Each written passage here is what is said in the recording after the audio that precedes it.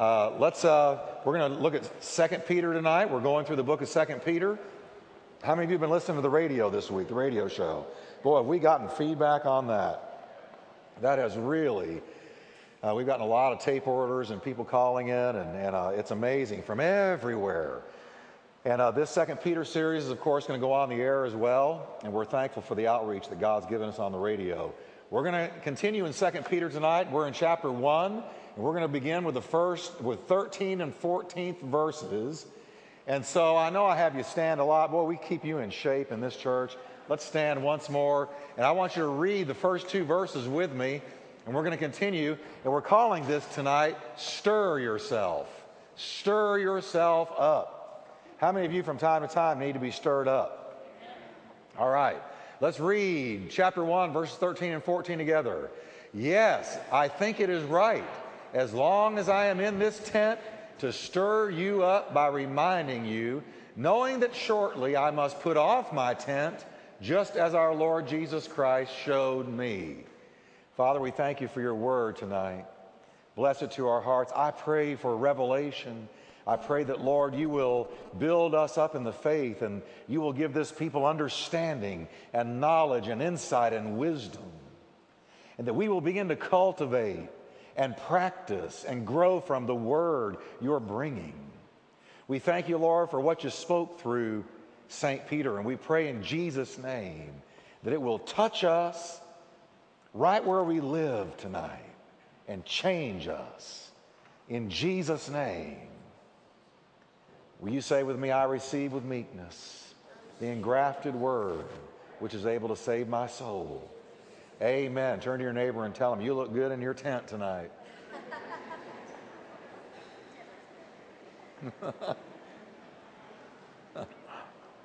All right. Let's see what this is talking about now. Notice I'm trying to underline in the verses that we quote the words that I'm going to focus on. And, you know, these words I tell you all the time, but this is a translation out of the Greek language. The Greek language is so much more colorful and multifaceted than English.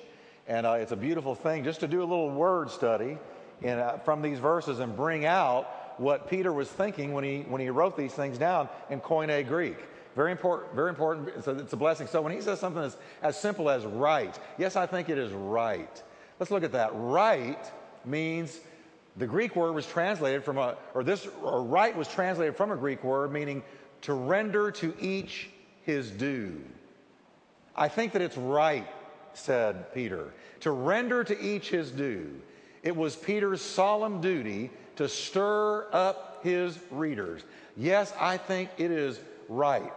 Now I want to stop right there for a second. I believe God puts a right on all of us. I think all of us ought to have something inside of us in the purpose of God for our lives where it's our solemn duty to do something. It's our solemn duty. You know, we got a letter from a man who lived in Humble, Texas, right outside of Houston. He was going through Dallas, and he turned on the radio station, and he heard me say these words. There's something you need to do, and you need to do it now. And we were teaching in Jude. And he said, I've been praying about a ministry that I felt that God wanted me in. And when I turned across the radio dial and you said, you know, there's something you ought to do and you ought to do it now. He said it was like the Lord just grabbed me by the throat. And he said, what I had been feeling that I was supposed to do, now we have begun it. And he said, thank you for the radio broadcast. And I'm telling you folks, the Word of God is powerful. And Peter said, there is a right on me. There's something that I need to be doing that when I do it, it's going to be rendering to other people what God has put on me to minister to them. It's the right. It's a right. He says, my solemn duty as for me to stir you up in the things of God.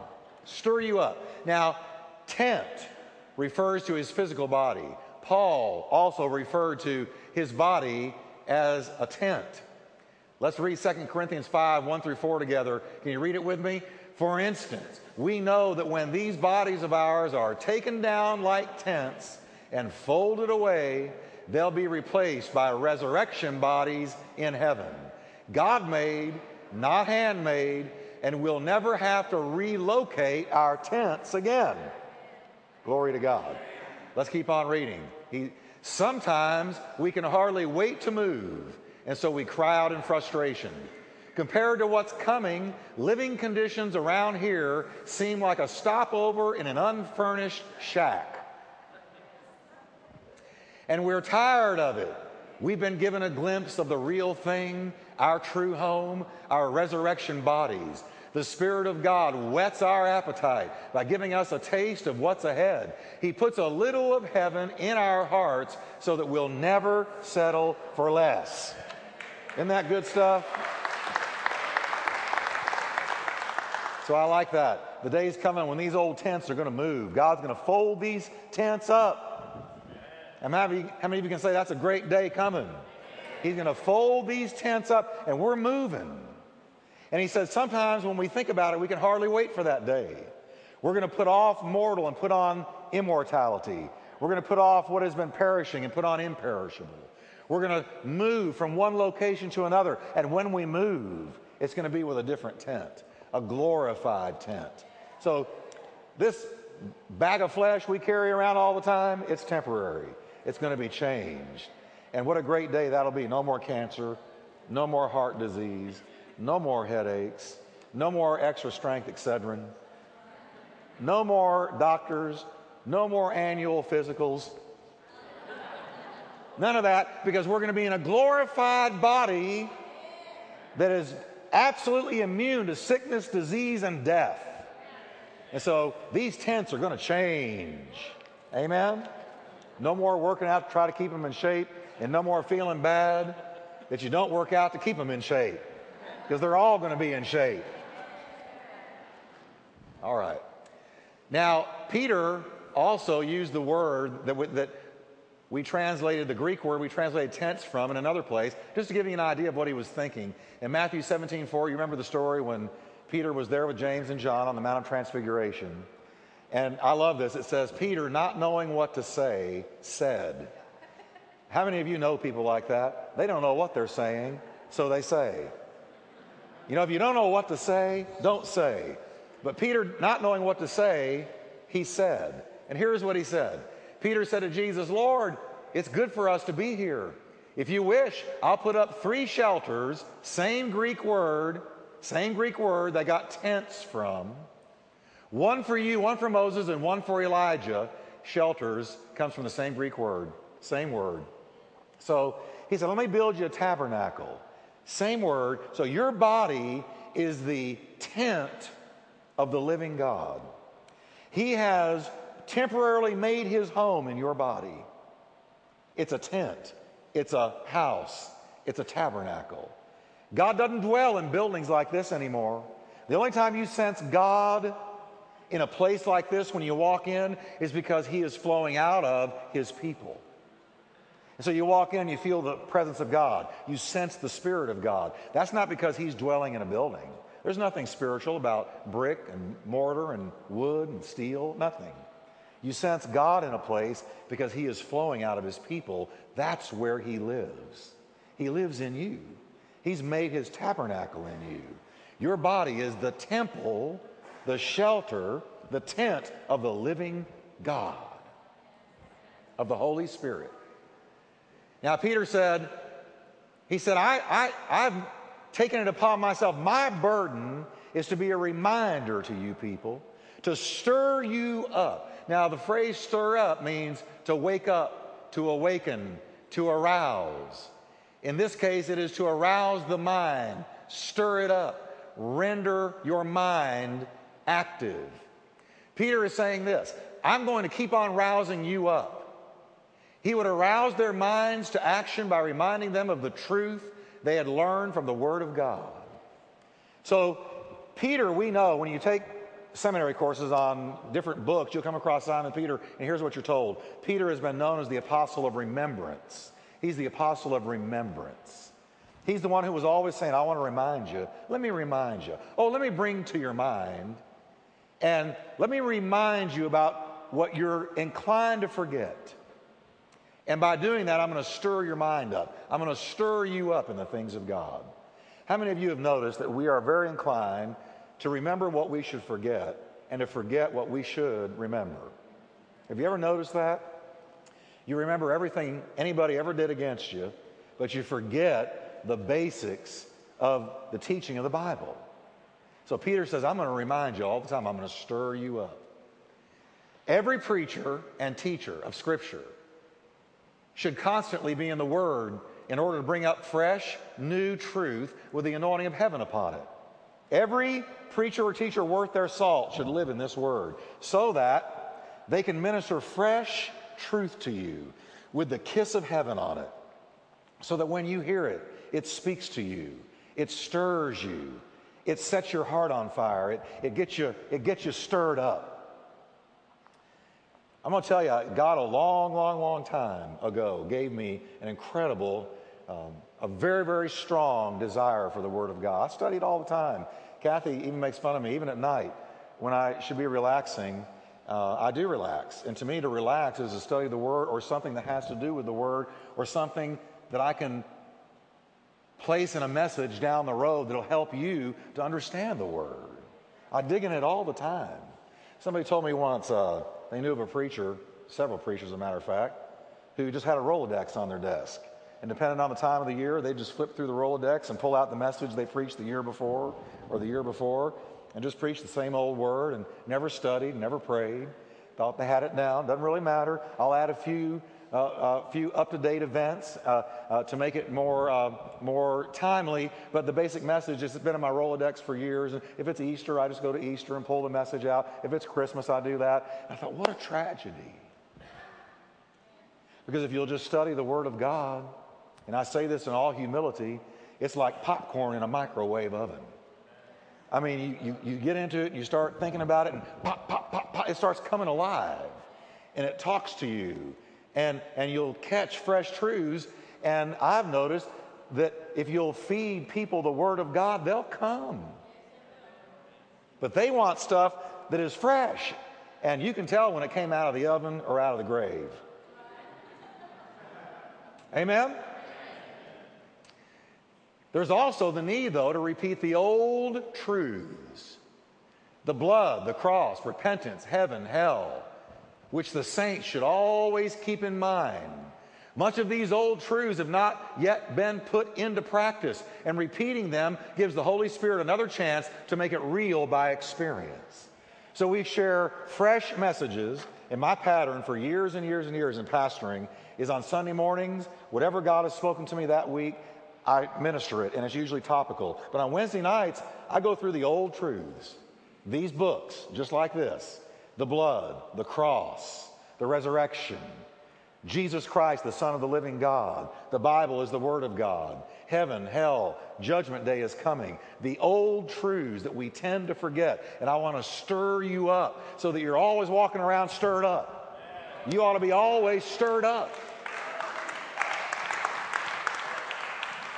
What's got you so excited? Well, I just came out of church. I'm all stirred up. You know, God didn't intend for us to leave church looking like it was an hour badly spent.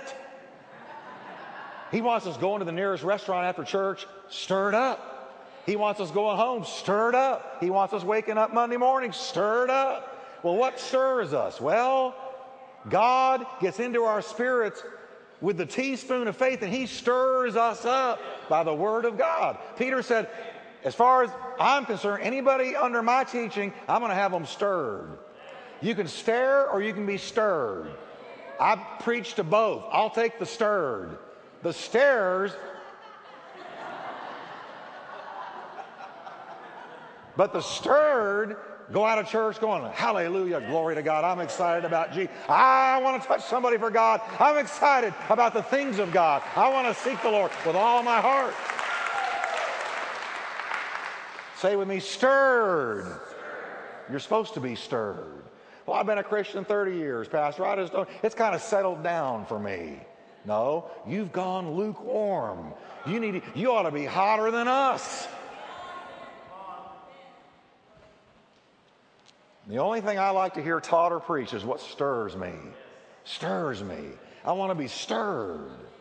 Amen. Look at your neighbor and tell him, you look stirred.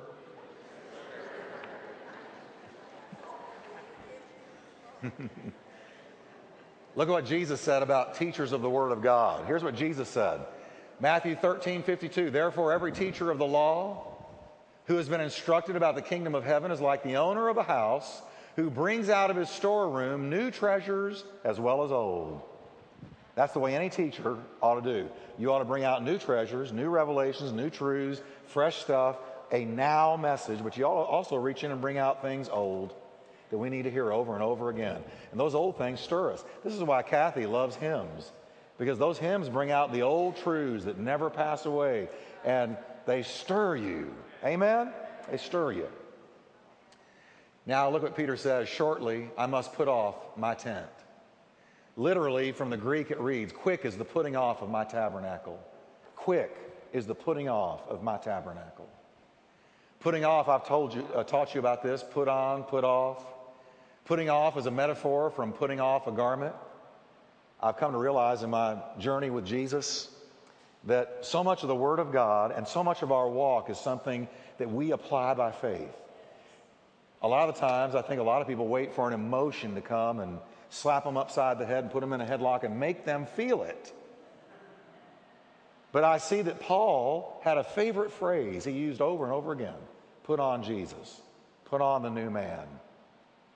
Put on Christ. Put on, and put off the old man with its deceit and lust and so on and so forth. And it's the same thing here. I'm about to just put off my tent like you take a coat off and hang it in the closet. And that's how you die.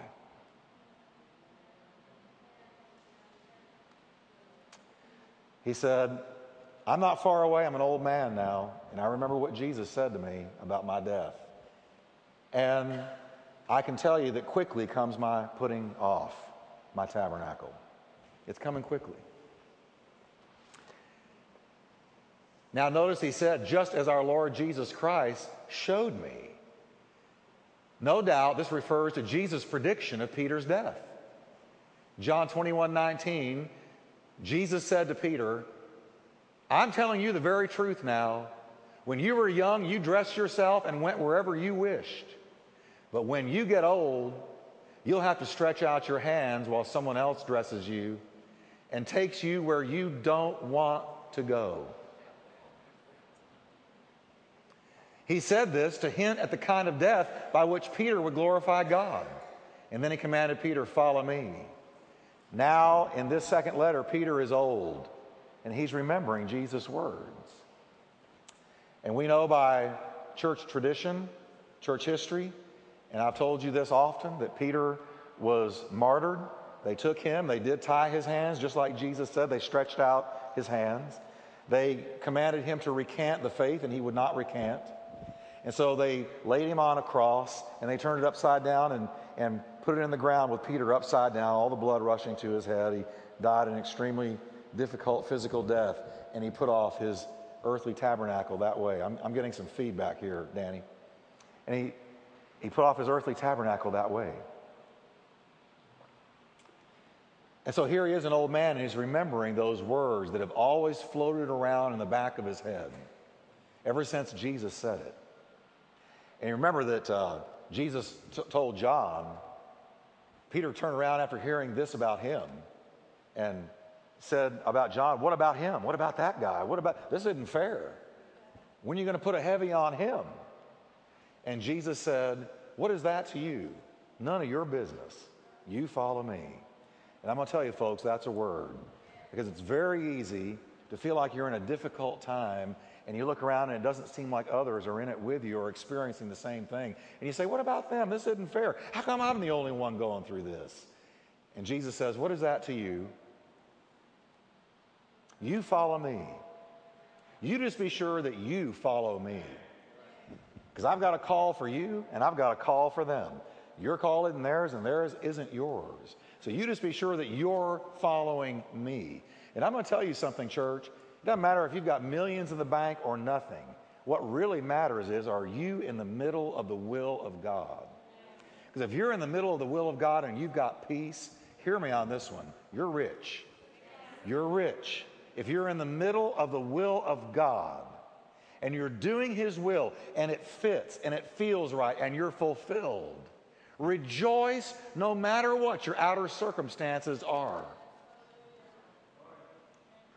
Because that's all that matters. I'm telling you, I visit people, I see people all the time. I was this very week with someone who was going through a divorce, living in a beautiful home. I'm talking about a stunning home. But in one fell swoop, lost it all. All gone. All gone. And I look at that and I realize how quickly material things can change on us. But here's what does not change. You stay in the middle of the will of God.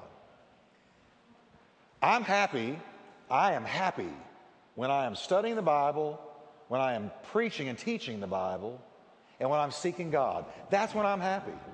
And it doesn't matter what's around me, but you take that away from me, and you don't want to be around this bear. Because I get miserable. But you keep me where I can study the Bible and where I can teach the Bible and pray and seek God. And I'm happy. And it doesn't really matter if things around me fluctuate or change. I know that riches consist of doing the will of God. That's why Jesus said, life does not consist in the abundance of things you possess. There's no life in possessions. There is life in God and in doing His will. That's where life is. That's life. So Peter remembered these words, and he knows my time is coming. Let's read the translation, can we?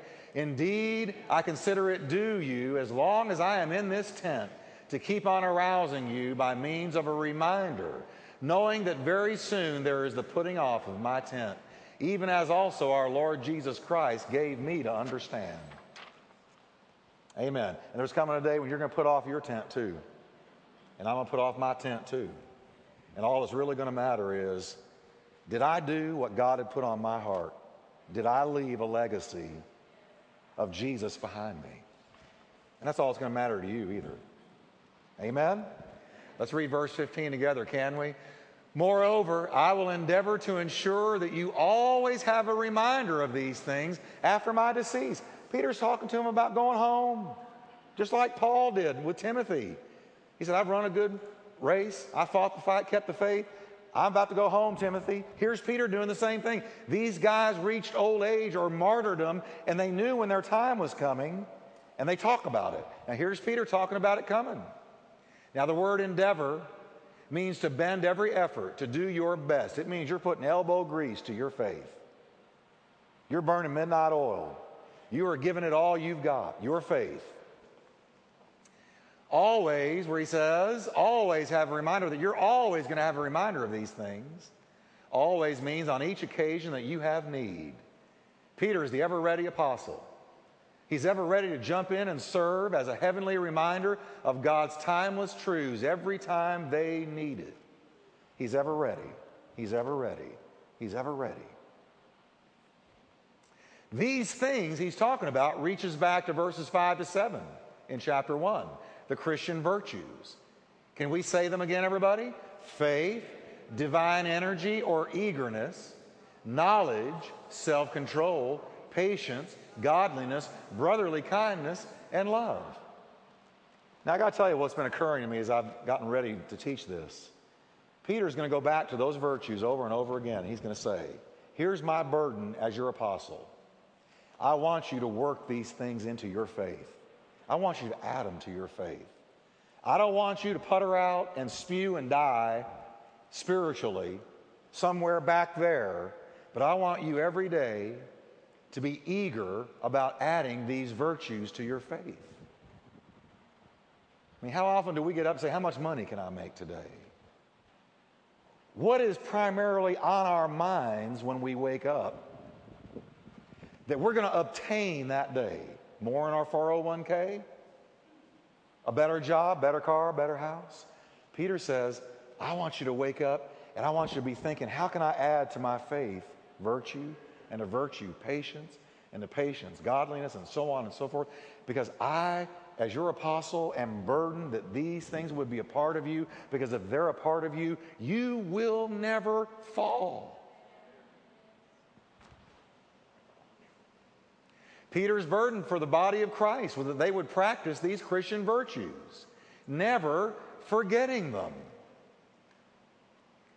After my decease is from the Greek word exodos, which means the road out. The word comes into our language in the title Exodus. It's used only 3 times in the Greek New Testament. Only 3 times in the Greek New Testament. And here's one example. Luke 9:31.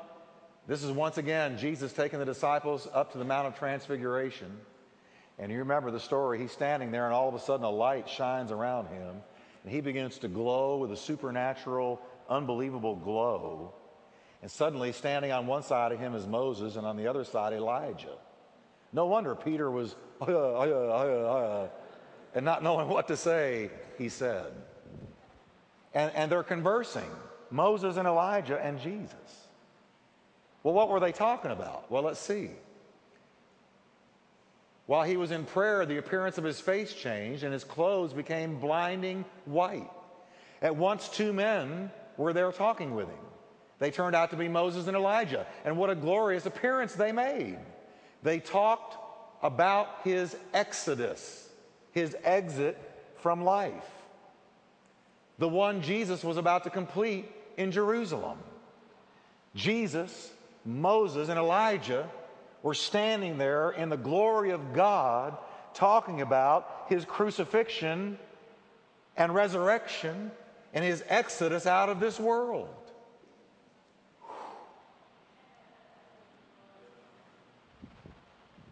That's powerful stuff, church. Wow.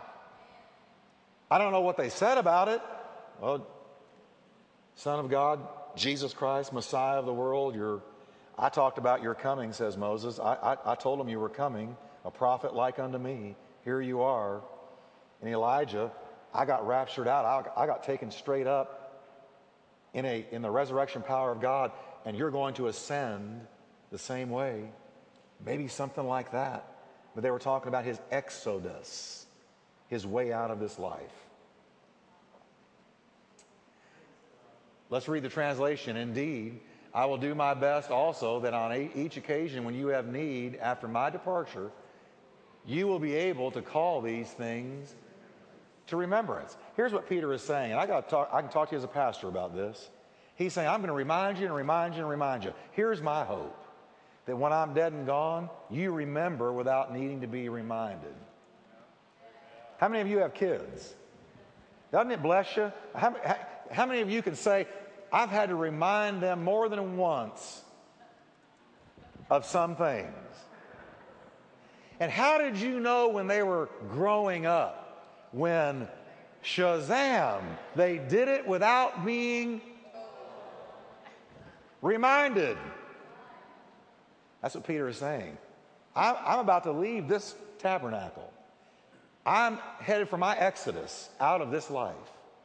My prayer is that when I do, you'll do it without having to be reminded. You'll wake up and say, I'm adding to my faith eagerness to seek the things of God. And I'm adding to that patience. Patience is the pace of the race. And I'm adding to that brotherly kindness and love and all the things he mentioned, the 8 virtues. I'm going to add them eagerly to my faith today without my apostle having to remind me. Amen. All right, can we read verse 16 together? For we did not follow cunningly devised fables when we made known to you the power and coming of our Lord Jesus Christ, but were eyewitnesses of his majesty. Well, this is so powerful, and this is one that I like to quote to people who say, oh, this is just a fable, it's just a myth, it's just one of a number of things that people grab onto because they need a crutch. I've gotten to where I say to them, well, at least I've got a crutch. You just fallen. But look at this. Cunningly devised, in a good sense, means to make somebody wise or to teach them. In a bad sense, cunningly devised means to invent, to play the sophist, to devise cleverly or cunningly. One commentator says it means artfully framed by human cleverness. Now that's what a lot of people in our day believe about our faith, church, that it was artfully framed by human cleverness. That's why I'm so glad that Jesus called fishermen. And those who were of no count, they were not intellectuals. They were not schooled. They were not learned. They were not impressive in that arena. They could catch a good fish. And Jesus calls them. And you read the book of Revelation and you stop and think for a minute that book of Revelation was written by an old crusty fisherman who just knew how to throw that net over and bring in a great catch of fish and feed his family the next day. John writes this staggering book under the inspiration of the Holy Spirit that boggles the brightest minds today. And you read this 1 Peter, 2 Peter, 1 John, 2 John, 3 John, you read them, and these are the writings of intellectual giants. But they weren't. They were taught by God. So that there's no way you can attribute what they're saying to personal brilliance.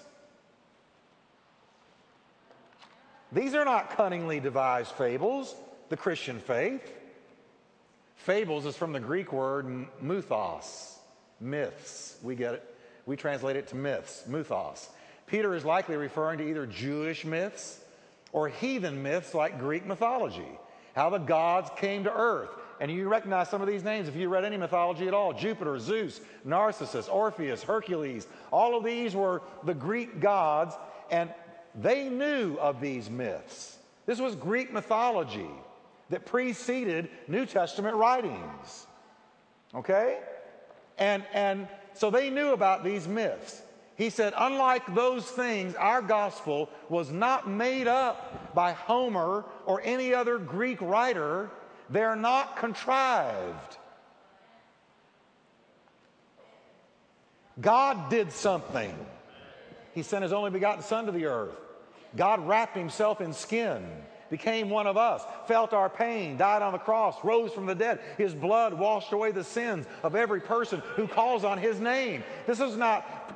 Can you imagine Peter, James, and John getting behind closed doors and saying, well, guys, we've had a great life fishing, but let's make up a religion. Let's make up a religion that'll win billions of followers and last for centuries. Where do we begin? Well, we can begin with the last fish I caught, because that's all I know. One day they heard a voice calling them from the seashore, said, follow me. You have been catching fish, but I'm going to teach you to catch men. And they started following, and they learned from the master. And so this is not a cunningly devised mythos, myth, fable. No. This is what they learned by the Holy Ghost. Eyewitnesses means spectator. This is no doubt referring to the 3 disciples who were allowed to see Christ's transfiguration on the Mount. That's what they're talking about here. We were eyewitnesses of his majesty. Eyewitnesses. Majesty is magnificence. The visible splendor of the divine majesty as it appeared at the transfiguration was magnificent. It was magnificent. Can we read the translation together? For we did not follow out to their termination, cleverly devised myths when we made known to you the power and personal coming of our Lord Jesus Christ, but became spectators of that one's magnificence. We're just reporting to you what we saw and heard. Everybody being blessed tonight? You know, that's why I tell people, you don't need to know a whole lot to tell people about Jesus. You just need to have had an experience with him. You don't have to be a theologian. Most people who reach others in this world are not going to be professional preachers. It's going to be the common folk out there stirred up, having seen God do some things, particularly in their own lives, and it's got them stirred, and they're telling other people about it. I'll tell you what, give me a stirred up church more than an educated church any day. I'll get them educated. Give them to me stirred up. All of them in the cage stage. I want them in the cage stage. We'll teach them later, but I love zeal. Amen. Stirred up. All right. One more verse and we're going to finish tonight. Can we read it together? For he received from God the Father honor and glory when such a voice came to him from the excellent glory. This is my beloved Son in whom I am well pleased. Well, the word came is from a Greek word meaning to bear or to carry. Literally, there was borne along. The voice of God was borne or carried along by the excellent glory. God's voice came out of the excellent glory. And he told those guys all sitting there shoveling gravel with their lower jaw as they saw Jesus talking to Moses and Elijah. And he said, this is my beloved Son in whom I'm well pleased. Hear him. Boy, you think they weren't? Yes, sir. Yes, sir. Yes, sir. And Peter said, wow, all I can tell you is it was like that voice was borne along by excellent glory.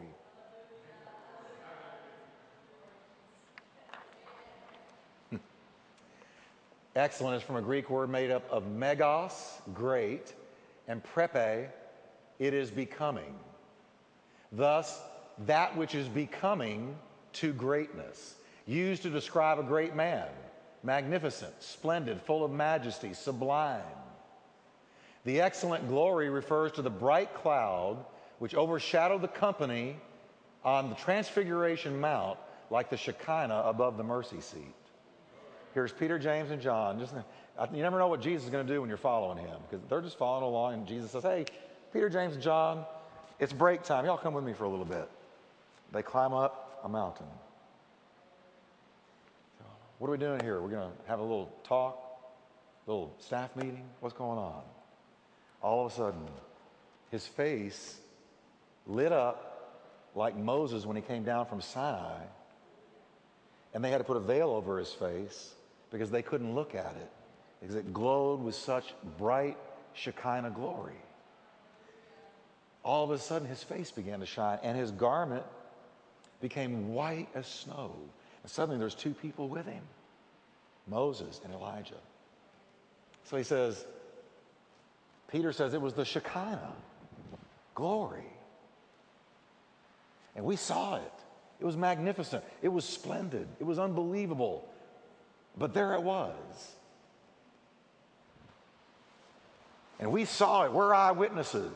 We're not making this up. Can we read the translation? For having received from the presence of God the Father honor and glory, there was borne along by the sublime glory such a voice, my Son, the beloved one. This one is in whom I am well pleased. Now, one last verse and we're done. Let's read it. And we heard this voice which came from heaven when we were with him on the holy mountain. Now, holy means set apart for God's use or something made sacred by the divine presence. One commentator writes, of all places to which special sanctity would be ascribed by Christ's followers, surely that would be the first to be so marked where the most solemn testimony was given to the divinity of Jesus. To the Jewish Christian, this would rank with Sinai. The Mount of Transfiguration was the Christian Sinai. To the Jewish person, it was Mount Sinai when Moses got the commandments and came down, face glowing in the dark. To the Christian, it's right here. Jesus' face glowed, and he spoke to his inner three, and the Shekinah glory was all over it. Let's stand and read the last translation, and we're done. Are you ready? And this voice we heard borne along out from heaven when we were with him in the holy mountain. You know, I read this and you almost want to say take off your shoes because the ground where you're standing is holy ground. This is so real. Not a fable, not a myth, not a Mother's Grimm tale. This was something God did. Let's pray. Father, we thank you for your word. We thank you for how real it is, for how it touches us. And we thank you, Lord, that Peter is giving us his heart here. He knows he's about to die. And he's saying, children, Add to your faith these virtues, even when I'm gone, and eagerly pursue the things of God. So we hear it, Lord, and we ask you to help us to have a heart for these things. In Jesus' mighty name, amen.